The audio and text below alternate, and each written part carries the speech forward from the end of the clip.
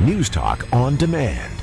Interruption-free audio where you want it, when you want it. 8:16 morning, Brent Loucks with you. We all like technology when it makes our life easier, right? And you think about how nowadays our smartphones, we rely on them to carry so much information to us and to also give us important information when we need it. Well, I thought the introduction here a few months ago of this new app from the Minister of the Environment would be something that you might be interested in. Matthew Weiss is the allocation and licensing specialist with the Saskatchewan Ministry of the Environment. He joins us now to talk about the Saskatchewan Hunting and Fishing mobile app. Hey, Matthew, how are you? Good. Good morning. Thanks for having me. My pleasure. For people that haven't had a look at this app yet, what's the upside to having this on my phone?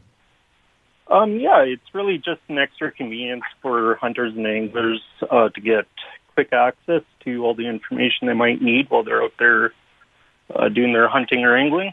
So it has some tools like being able to look at the hunting area boundaries, so you can bring up the map quickly. You can look where field office locations are. It does have copies of your licenses, so you can see all your licenses through the app. You can submit your hunter harvest surveys through the app. So it's really just meant to be kind of an extra convenience where you have everything in one place. Boy, carry in your pocket. I really like that idea of having the licenses on there as well. Again, that's just like our QR code that we have for our vaccinations, and that being able to have access to the license, to be able to show it to a conservation officer, that makes life a whole lot easier. Does it tell me where the fish are, though, Matthew? No, unfortunately, you can't do that. Wouldn't that be nice, though? When we think about also what's been going on with the new trespassing laws, is there anything on this app that's going to help me when I'm out and about in the country? Maybe I'm going hunting or bird watching, whatever it may be. Does it help me out as far as maps and where I can or can't go? No. So right now it doesn't have that kind of functionality built in. I know there's another app out there that's intended for more of that kind of thing. So like I think the Sasklander app I know of that's out there. So it doesn't have that, but this app is something that we see as evolving over time. So there'll be opportunity to bring in new features as we go along. So we do encourage people to send their feedback. There's a place in the app where you can submit your feedback with any ideas you might have, and you never know what we can add to it. Absolutely. Where do we get the app? Is it in the Apple App Store and Google Apps? It is, yes. It's available in both the Google Play and the Apple App Store. And what's it listed as there? Habisask? It's the Saskatchewan Hunt and Fish app. Okay.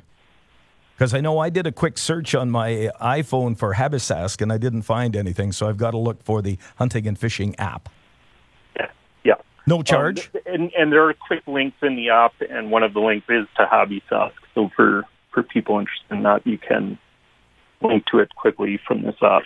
Good stuff. Now, you guys brought this in last year. How's the uptake on it been? So we have...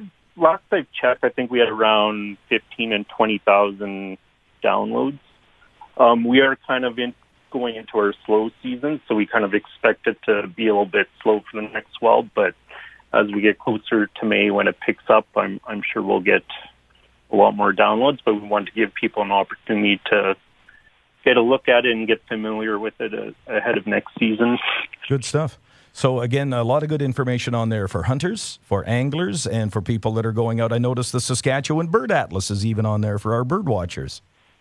Yeah, there's all kinds of stuff there, and we can always add more quick links to it as we get more ideas coming in. Do you think they'll ever get to the point where you would have a mapping process on there advising people, like you say, like the Sasklander app, where you can and can't go? Just because I notice on social media lately, a lot of folks, acreage owners, landowners, complaining about snowmobilers being on their property. Do you think that might be something that eventually would be incorporated into this app about a place showing where you can and can't go, say if you're on a snowmobile? I wouldn't want to rule it out completely right now. That's something we'll have to talk over more in the coming months. Sure. But yeah, I could definitely see how that would be useful. But it would take quite a bit of development work, I think, to add that kind of feature in. But yeah, I understand that's a big issue right now that people would like some good tools to help deal with it. Yeah, information is good. I'll get the link up on our show page on Facebook. People want to take a look at it and consider adding the Habasask app to their phones. Matthew, thanks so much for your time today. Yeah, really appreciate it. You bet. Matthew Weiss, allocation and licensing specialist with the Ministry of the Environment, and they now have this pretty cool looking app that you can put on your phone, especially if you're into hunting and fishing and also wildlife viewing. A lot of good information on there, and they're always looking for more input of ways they can grow that app with even more information. It's 8:22.